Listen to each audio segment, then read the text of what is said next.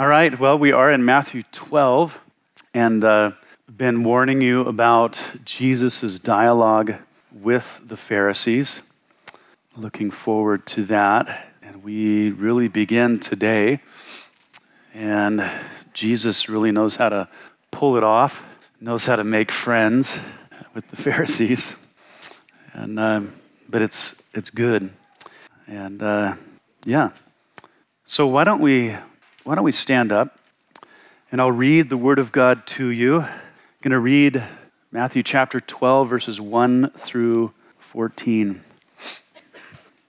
At that time, Jesus went through the grain fields on the Sabbath, and his disciples were hungry and began to pluck heads of grain and to eat. And when the Pharisees saw it, they said to him, "Look, your disciples are doing what is not lawful to do on the Sabbath." But he said to them, "Have you not read what David did when he was hungry, he and those who were with him? How he entered the house of God and ate the showbread, which was not lawful for him to eat, nor for those who were with him, but only for the priests. Or have you not read in the law that on the Sabbath the priests in the temple profane the Sabbath and are blameless? Yet I say to you that in this place there is one greater than the temple. But if you had known what this means, I desire mercy and not sacrifice, you would not have condemned the guiltless. For the Son of Man is Lord even of the Sabbath." Now when he had departed from there, he went into their synagogue, and behold, there was a man who had a withered hand. And they asked him, saying, "Is it lawful to heal on the Sabbath?" That they might accuse him. Then he said to them, "What man is there among you who has one sheep, and if it falls into a pit on the Sabbath, will not lay hold of it and lift it out? Of how much more value then is a man than a sheep? Therefore, it is lawful to do good on the Sabbath." Then he said to the man, "Stretch out your hand." And he stretched it out, and it was restored as whole as the other. Then the Pharisees went out and plotted against him how they might destroy him. Father, we love you. And Lord, we thank you not only for the teaching of Christ, and we want more of that, but Lord, we thank you for his example. His example in defending the weak, Lord, in showing mercy, navigating conversation. And we just pray, Lord, that you would grant us the same convictions, the same skill, the same understanding. And so, Lord, we thank you. We love you in Jesus' name. Amen. Go ahead and be seated. All right. Well, if you would, let's look back at verse 1. At that time, Jesus went through the grain fields on the Sabbath, and his disciples were hungry and began to pluck heads of grain and to eat. Now, in Israel, even to this day, it's legal to glean in someone else's field.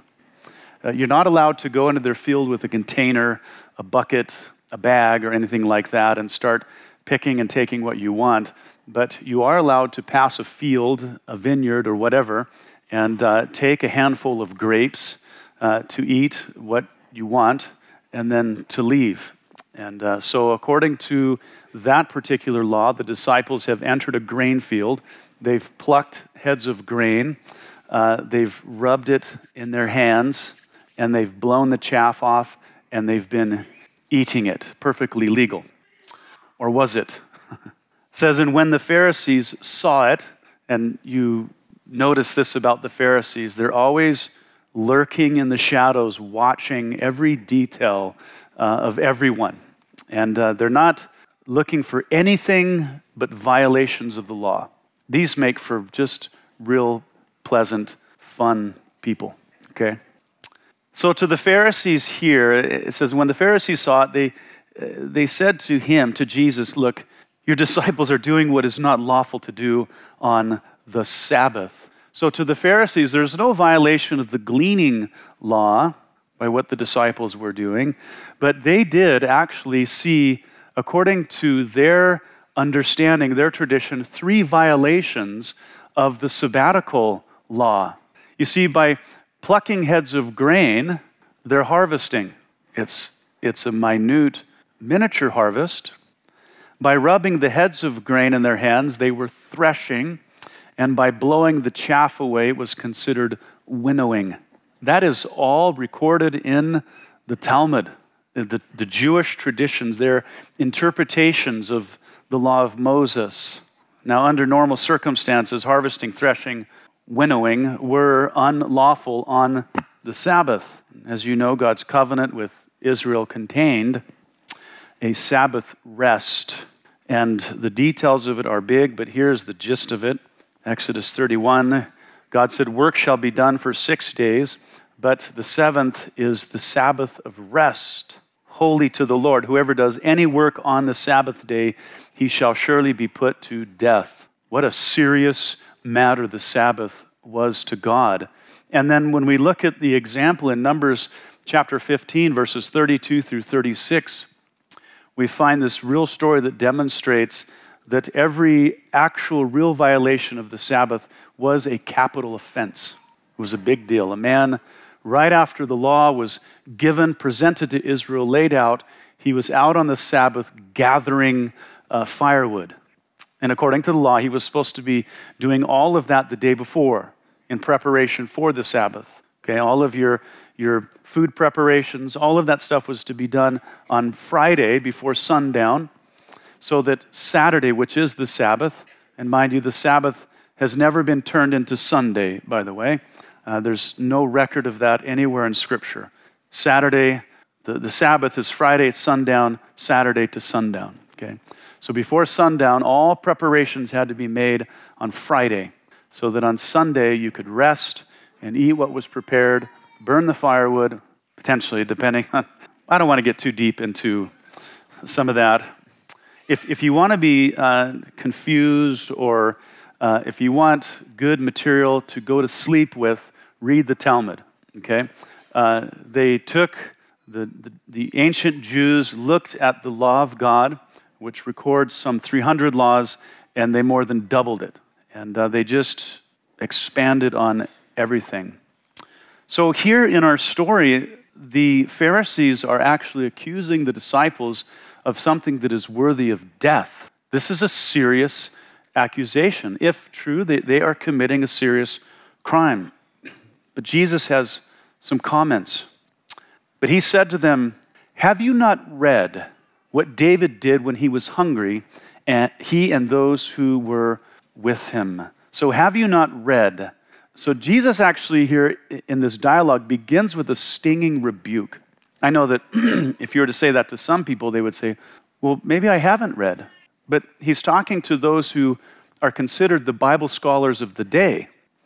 This is their expertise. This is their bread and butter. And Jesus says, have you not read? Now, he knows that they're familiar with the story that he's referencing, but what they did was they failed to make the correlation between what David did and what the disciples were doing now. So to these supposed Bible scholars, Jesus throws their understanding of the Bible into question.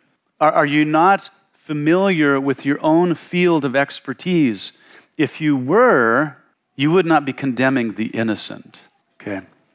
Jesus says how he, that is David, entered the house of God, at that time the tabernacle, and he ate the showbread, which was not lawful for him to eat, nor for those who were with him, but only for the priests. So Jesus, this is interesting, he refers back to the Old Testament, but not to the letter of the law. He doesn't refer back to Exodus, okay, where he and the Pharisees might argue over who has the best interpretation of sabbatical regulations.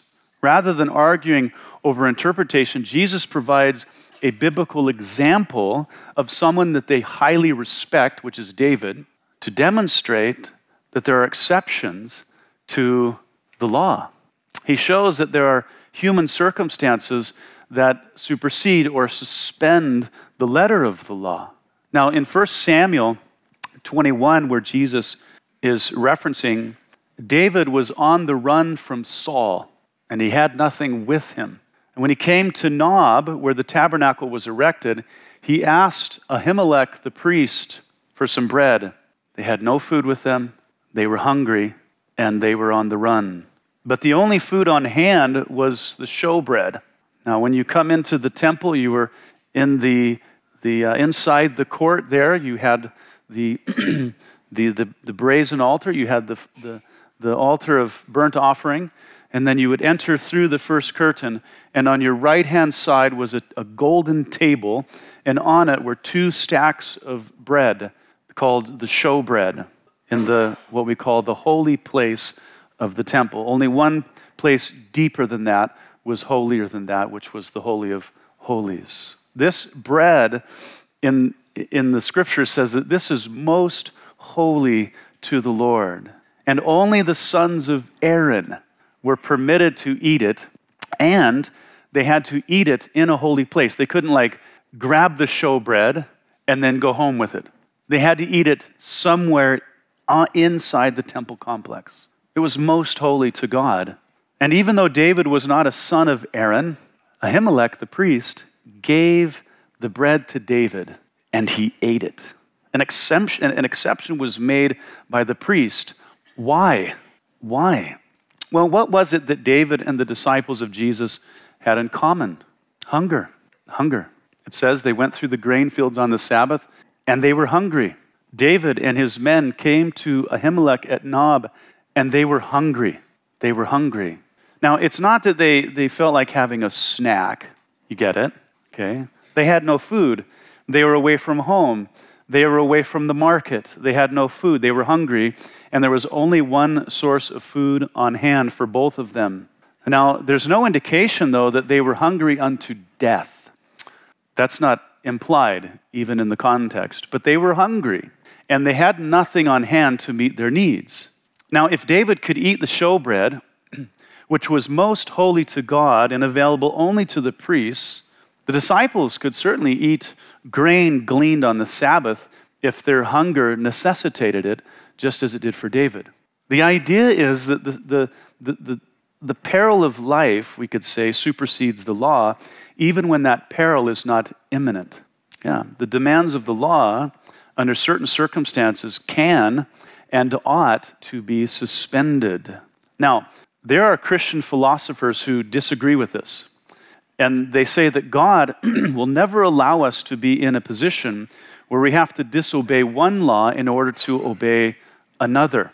Some Christian philosophers even condemn the actions of, I just forgot her name. Corrie ten Boom. That they condemn her actions of lying to the Nazis in order to hide the Jews. And they say that God would never put you in a position where you have to break one law in order to obey another. But a question comes up here, but what was Ahimelech supposed to do? What was he supposed to do? God's people have always been required to guard human life, to protect it, and that's why we're so protective of the unborn and those that are most vulnerable among us. We cannot ignore the real needs of our fellow man.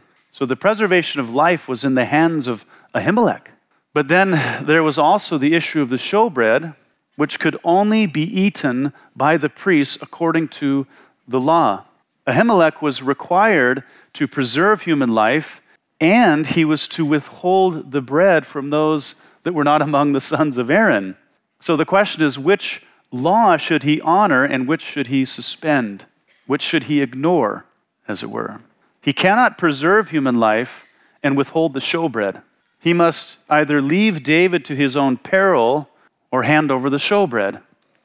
We see a similar dilemma with the midwives in Egypt in Exodus 1, where it wasn't just a matter of civil disobedience, which none of you have a problem with, as the midwives disobeyed Pharaoh's command to kill the male newborns. The midwives spared the babies, and then they lied to Pharaoh about it to spare their own lives. Man, their dilemma was this: God's law forbids lying. God's law requires the protection of life, and God's law requires that we obey the governing authorities. Is there a dilemma there? There is. The midwives could either obey Pharaoh and kill the male babies, or they could disobey Pharaoh and spare the babies. They could tell Pharaoh the truth and be killed for it, or lie to Pharaoh to save their own lives. Yeah. What makes this dilemma a real dilemma is that Exodus 1, verse 20 through 21, it says that the midwives feared God.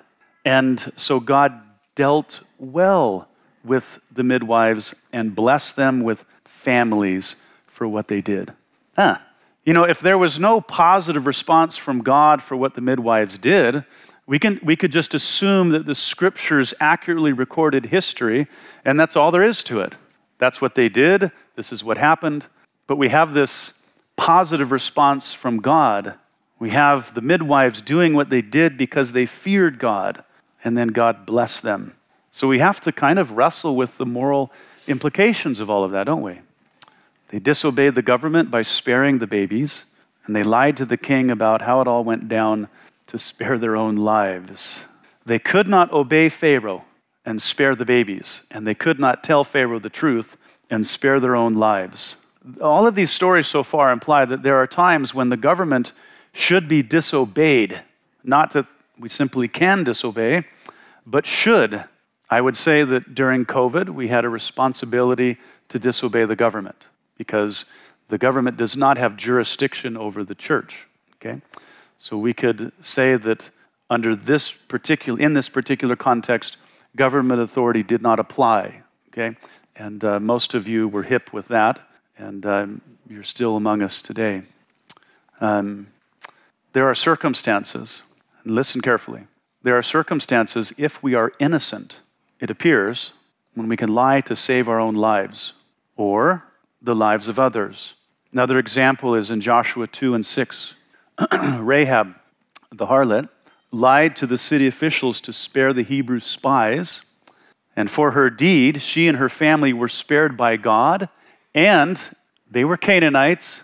Under all normal circumstances, no Canaanite was to be incorporated into the Hebrew community.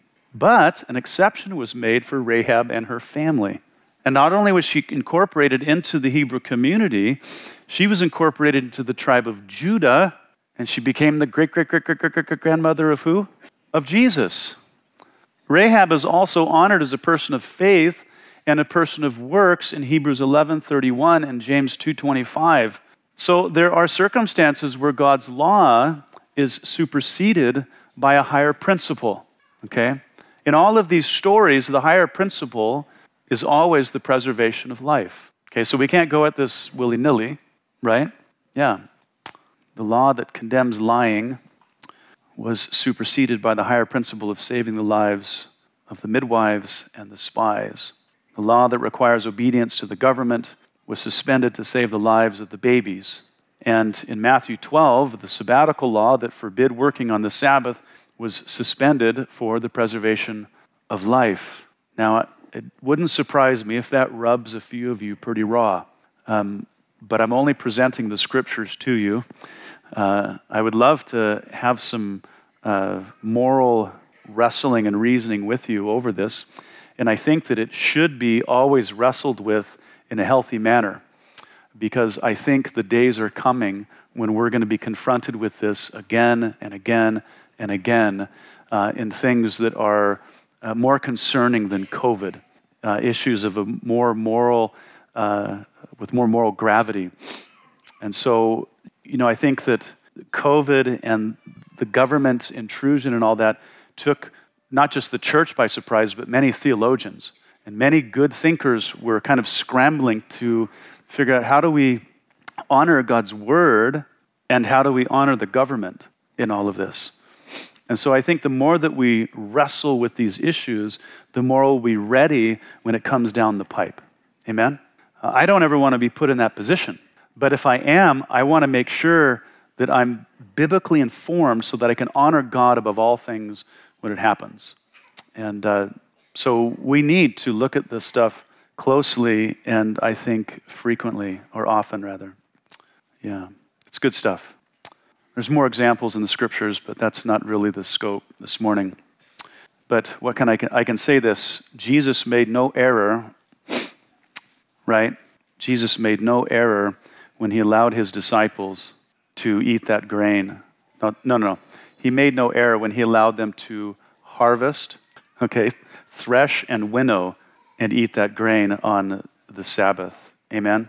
Yeah. But Jesus isn't done with these guys. If you've accused someone publicly of a capital crime, you better be ready for more chastisement if you're wrong. He says, or have you not read in the law that on the Sabbath the priests in the temple profane the Sabbath and are blameless?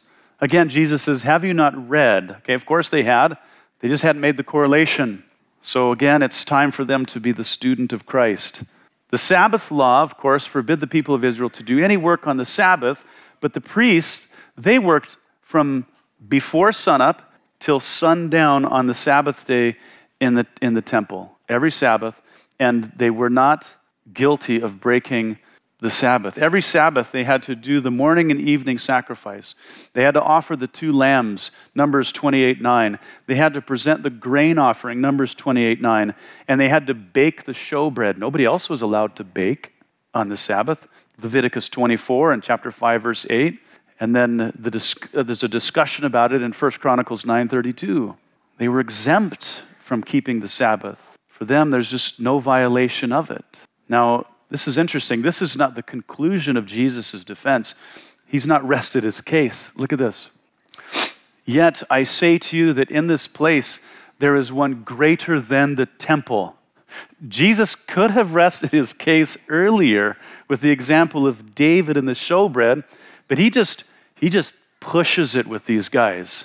This adds something to Jesus' identity and why his disciples were exempt from the Sabbath law in this particular circumstance. Jesus is saying that he is greater than the temple. This declaration can only mean one thing. The only one greater than the temple is the one that is worshiped there. What do you think is going through the Pharisees' minds? Yeah. You know, there's other ways of saying that you are God than just coming out and saying it. This is one of them. And just as the priests were exempt from the Sabbath law because they were serving God in the temple, the disciples were exempt from the Sabbath law because they were serving Christ in the ministry of the gospel. Yeah. I'm sure that the Pharisees' blood was boiling. Yeah. Jesus just said that he is the true object of Jewish worship and that his disciples are the servants of Yahweh. He's getting after it. Okay. Things are heating up. And then he says to them, but if you had known what this means, I desire mercy and not sacrifice, you would not have condemned the guiltless. If you had known. 3 rebukes. Yep, 3 rebukes. It's not that they weren't aware of the principle, they just failed to practice it. They condemned the guiltless, which made them actually the guilty ones. The quotation comes from Hosea chapter 6. And the historical context there had to do with a time when the Jews were careful to bring their sacrifices to the temple and obey a host of similar regulations, but they lacked mercy for their fellow man. The interesting thing is that, mercy was an attribute of God that Israel got to enjoy frequently, didn't they? They were a wayward and rebellious people, and God, just time after time, he was merciful to them. It was high time for them to be like God and treat their neighbors with a little mercy. And historically, the Pharisees were known for being merciless, mercy-free. They would essentially interpret the law so strictly that it was never any trouble finding someone in violation of it.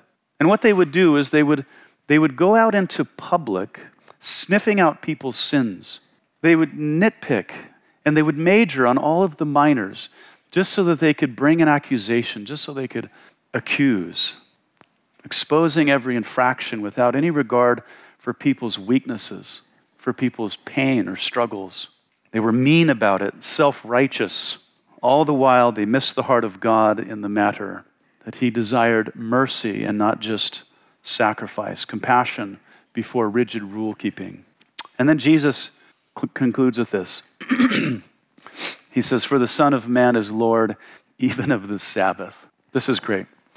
To settle the issue of his disciples' innocence in regard to the Sabbath, Jesus declares himself to be Lord of the Sabbath. Jesus is saying that any violation of the Sabbath would have to be settled by him because he's the Lord of it. I'm the one that decides these matters. So he's both greater than the temple and he's Lord of the Sabbath. It's just oozing with deity, oozing with deity. As I said before, there's more than one way to declare one's own deity. This is just another way. As we've said before, people say, you have to turn to the book of John to find any declaration of Jesus' deity. That is so uninformed. Jesus is shouting his deity with these statements. Every Jew understood what he meant by this. Yeah. It's important to understand that Christ was not simply appointed as Lord of the Sabbath. He is Lord of the Sabbath. Okay. All matters concerning the Sabbath are ultimately settled by him. Also, it is the Lord of the Sabbath who originally prescribed it. Don't you love that? It's the Lord of the Sabbath who originally prescribed it in Exodus 16:23. Yeah. And because Christ is the giver of the Sabbath, he gets to decide what the proper practice of the Sabbath is. He gets to decide what is and what is not a violation of it. And his original intent for giving the Sabbath was not to make people go hungry on that day. His intent was to bless people with a day of rest from all their work. It wasn't meant to punish people who had no food. It's very interesting. If the disciples had food in their knapsack and they were gleaning the fields on the Sabbath, this would be another thing, but they didn't have food. They were without food. They were hungry.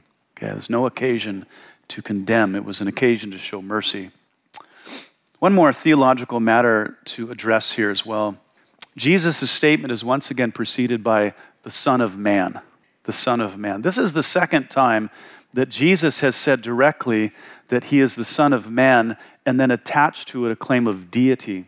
Earlier in Matthew 9:6, just before he healed the paralytic, Jesus said to the Pharisees, "But that you may know that the Son of Man has power, that is, authority on earth to forgive sins.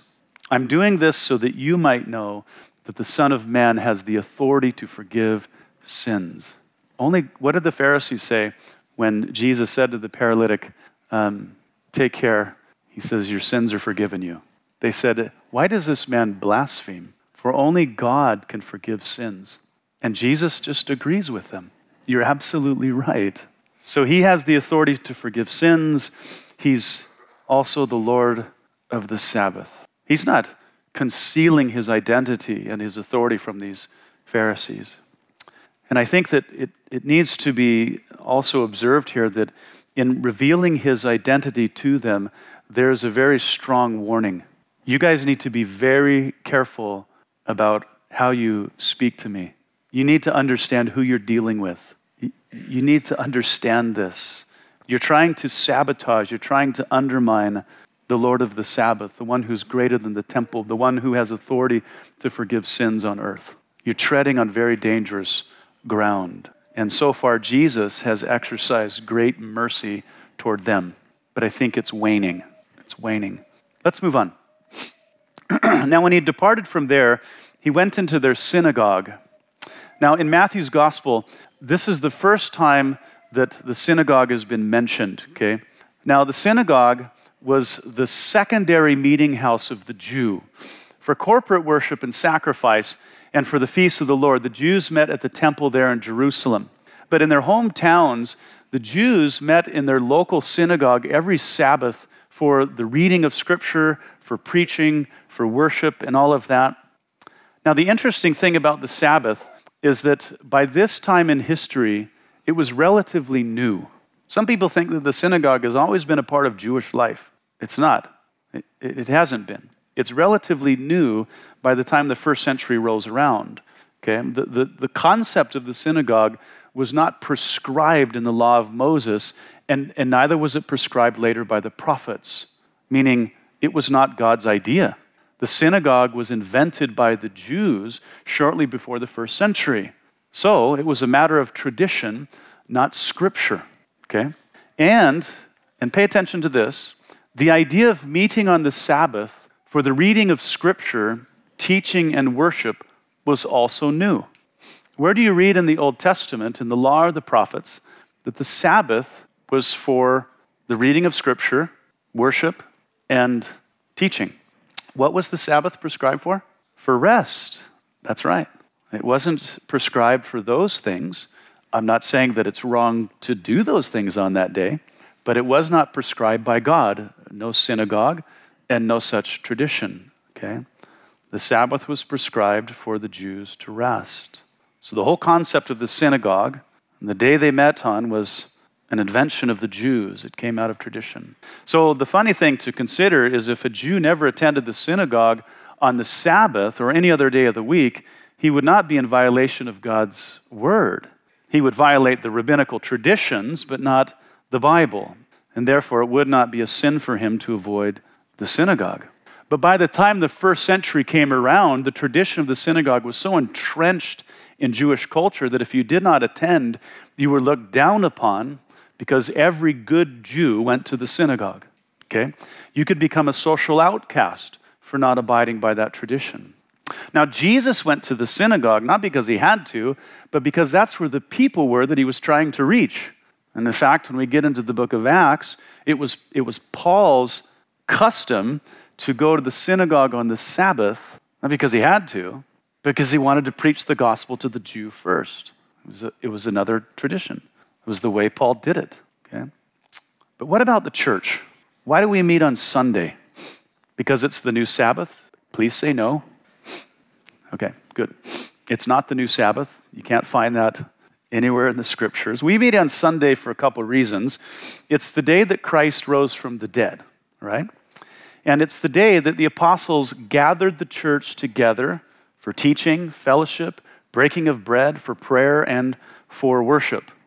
And then by the end of the first century, the Sunday was considered the Lord's Day. The Lord's Day. It's his day to have all of us together for his purposes. Okay? All right, let's get back to our story. And behold, there in the synagogue was a man who had a withered hand, and they asked him, saying, they asked Jesus, is it lawful to heal on the Sabbath? Is that a real question? That they might accuse him. Now, so this man is there. He has a withered hand. Don't know why. Was he born with it? Is it nerve damage? Doesn't say, but he's there in the synagogue. And as strange as it sounds, the Pharisees asked Jesus if it was lawful to heal on the Sabbath. In other words, or would a man have to wait until the next day? And we know this isn't an inquiry, it was a trap. They're just looking for evidence that they might use against Jesus. Now, this whole scene, it's just so interesting to me because they knew that Jesus had the power to heal the man, and they knew that he would heal the man. Why do you try to trap somebody like that? Why don't you inquire about who are you? How is it that you have the authority and the power to heal? It's just so crazy, and they're so envious of him.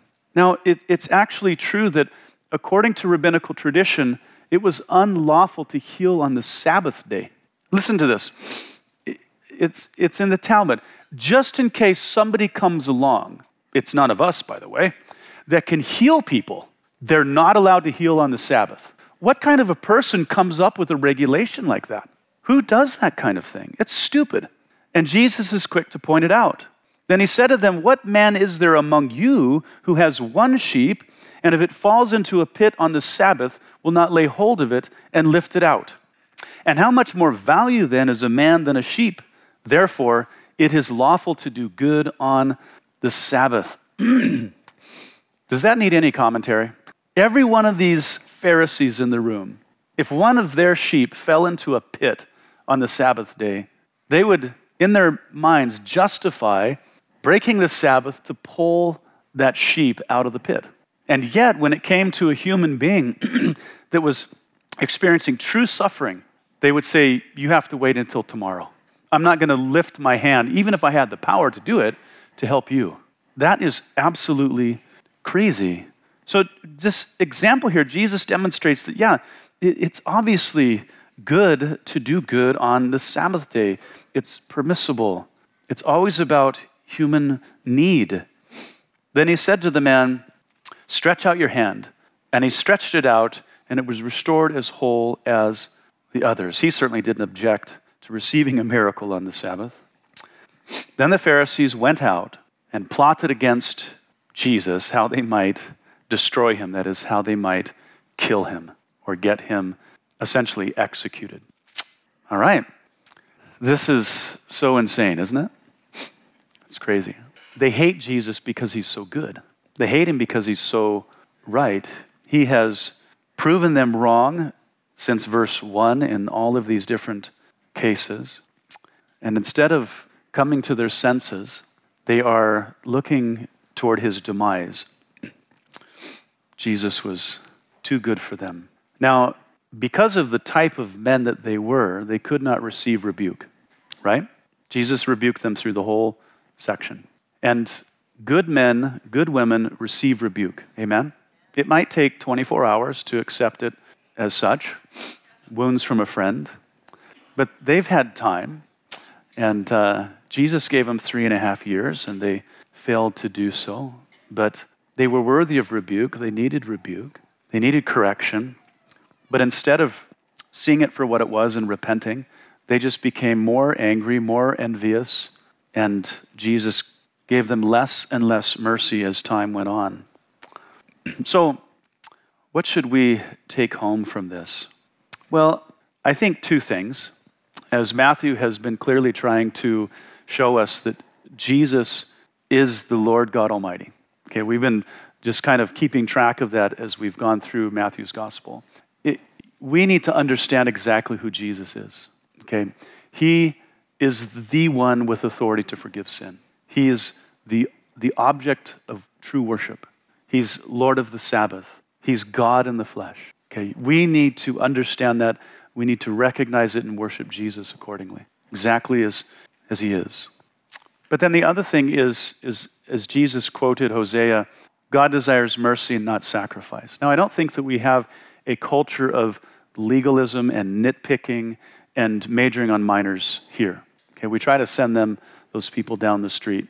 Okay, we try to exercise some mercy toward them at first, but then we help them out of here. Okay, that whole thing was quoted in response to the Pharisees because they were making the word of God say more than what God meant in his word, which made it appear that there was no room for mercy in the context of the Sabbath. Okay, and therefore, because of their rigid interpretation of the law, there was only condemnation.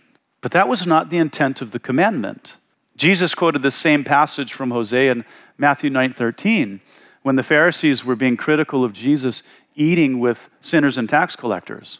You see, that kind of person, all they can see is compromise. But Jesus was on a mission of compassion to rescue the lost. You see, those without mercy cannot see beyond the letter of the law to the needs of their fellow man, whether that need is physical or spiritual.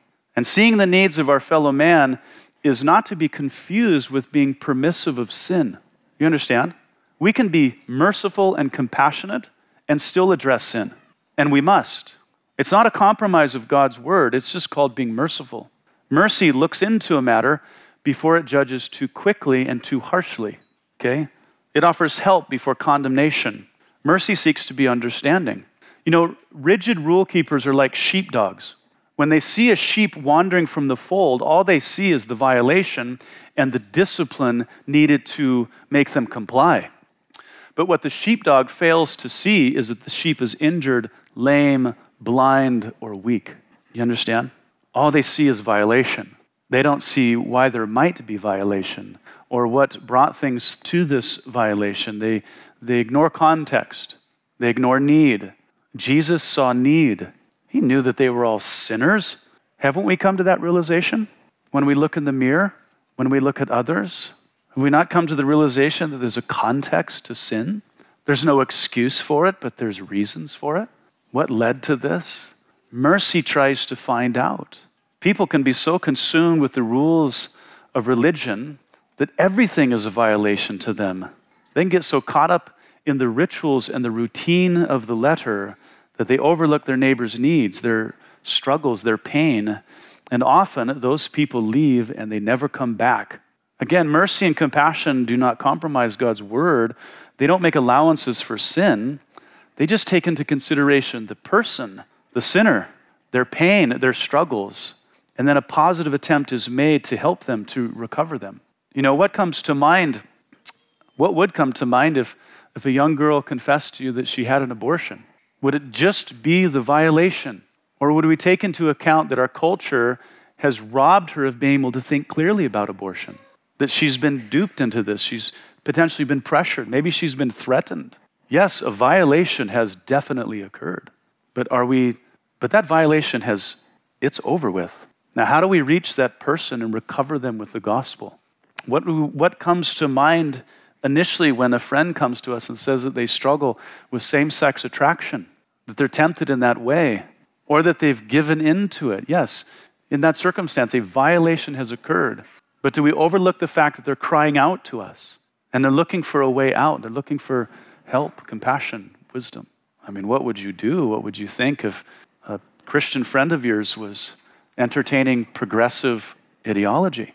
Would you immediately condemn them, or would you try to reason with them to bring them back to rational thinking? I guarantee that mercy and compassion are far more winsome than being rigid and just pointing out violations. Okay, amen? Go ahead and stand up and let's pray. Father, we thank you for your word. And Lord, we want to beware of Pharisaism in our own hearts, Lord, self-righteousness. And Lord, we want to see people rather than just their violation. Lord, you've given us the ministry of reconciliation, that regardless of what someone has done, you've called us to be that agent by which we might turn them back to you. You want to recover them, and you want us to have that same heart. I think it's safe to say that if Christ were present in the flesh with us today, that he would have gathered around him many of the people that we despise. And Lord, hopefully we wouldn't be like the Pharisees and be critical and condemn. But Lord, nothing has changed. You still desire mercy and not sacrifice. And so Lord, help us to be filled with compassion for people. Help us to not make excuses for sin, definitely not to excuse it, but to look to the person and how we might rescue them, Lord. And Lord, I do pray that as you have been so careful to point out your deity, that you are God in the flesh. Lord, you are no other. And for people to be saved, to be redeemed, they must come to the realization that you weren't just a good man, you weren't just a prophet, but you were God as man. And so, Lord, help us to see you rightly so that we might worship you rightly. Thank you, Lord. We love you. Lord, I thank you for my church family, and just pray that together, Lord, that you would just make us more like you, that we'd be more well-pleasing in your sight. In Jesus' name, amen. All right, let's keep worshiping.